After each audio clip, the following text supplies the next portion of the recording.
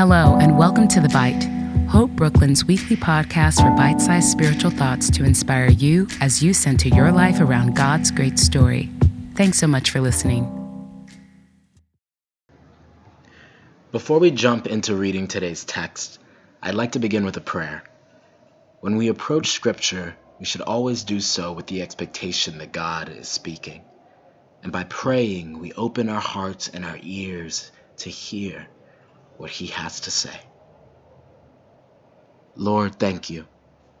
We come before you in gratitude for the intimacy we get to experience with you through our family, through our friends, in prayer and meditation, or in Scripture.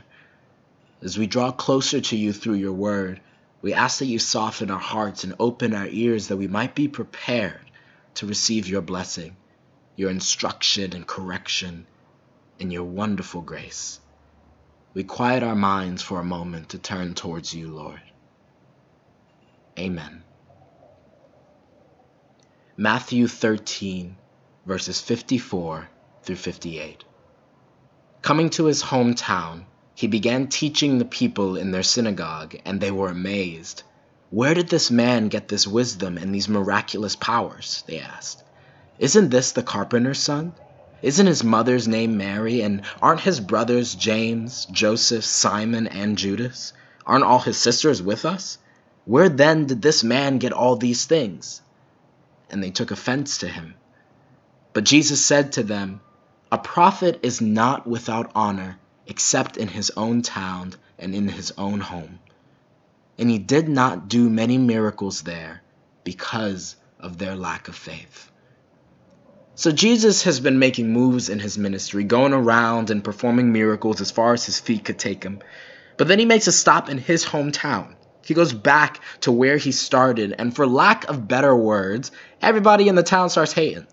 They have heard about the things that he has done, but they're having trouble believing it.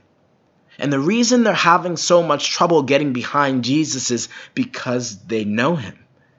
It sounds strange, right? Shouldn't the people who know you best be your biggest supporters? Shouldn't your hometown be proud of the work you're doing across the world? I mean, as a Minnesotan, I'm quick to point out that Lizzo, Prince, and Cisco are at my hometown, right? That they're from there. There's a sense of pride that comes with being connected to them. But the folks in Jesus' hometown start laying out receipts. They say, "Isn't this the carpenter's son? Don't we know his mother and his brothers and sisters? We know him.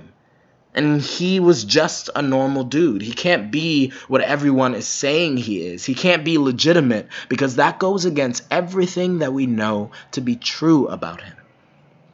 You see, the trouble is that they knew too much, or rather, they were so caught up in what they already knew that they hindered themselves from seeing what was coming to be. Jesus was doing a new thing, introducing a new way of living that was contrary and dangerous to the status quo, to the old ways of being and living. They couldn't see past the past. And this is a tune we're all familiar with. We live our lives a certain way for a long time, or are taught to live a certain way. So when what we've learned is challenged, we rightfully feel tension. Our brains and our hearts have trouble rewiring and reorienting itself to new ways of being. Sometimes we can even become offended or defensive at the thought because new ways of being are not safe. They're variables. We don't have certainty that they will give us comfort and safety that we're used to. This is why Jesus says that the prophet is honored everywhere except in his hometown. It's because those who are not clinging to an old way find it a lot easier to come to terms with change. But those of us who think we know, think we understand what is true, well, we hold on for dear life and push away change, sometimes to our own detriment. And that's the real tragedy of the story. The passage ends, and he did not do many miracles there because of their lack of faith.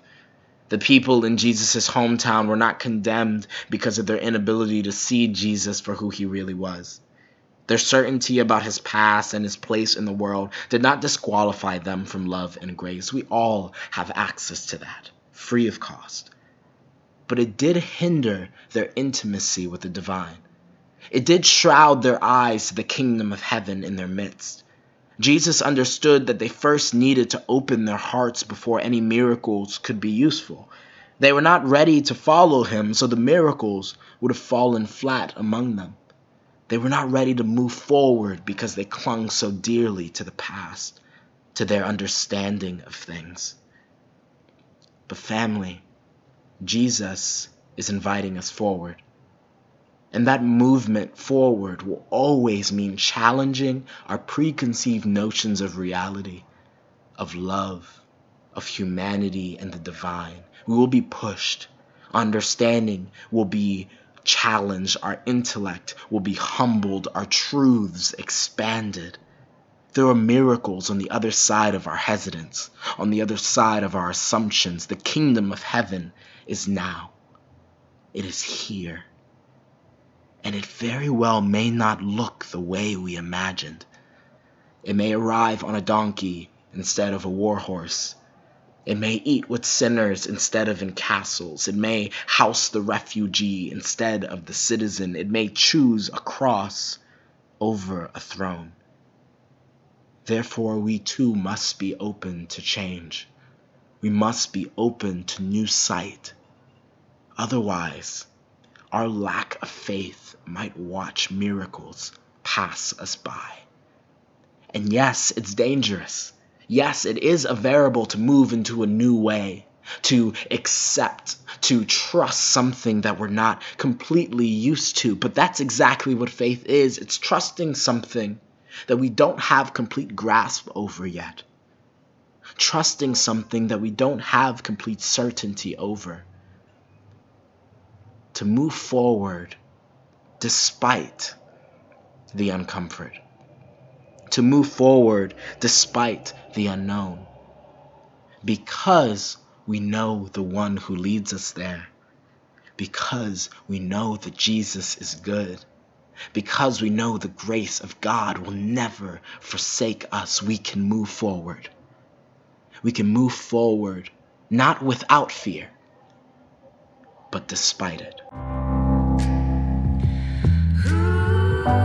Thanks again for tuning in to another episode of The Bite. To find out more about the mission and ministry of Hope Brooklyn and to subscribe to our other podcasts and lots more, visit us online at www.hopebrooklyn.org.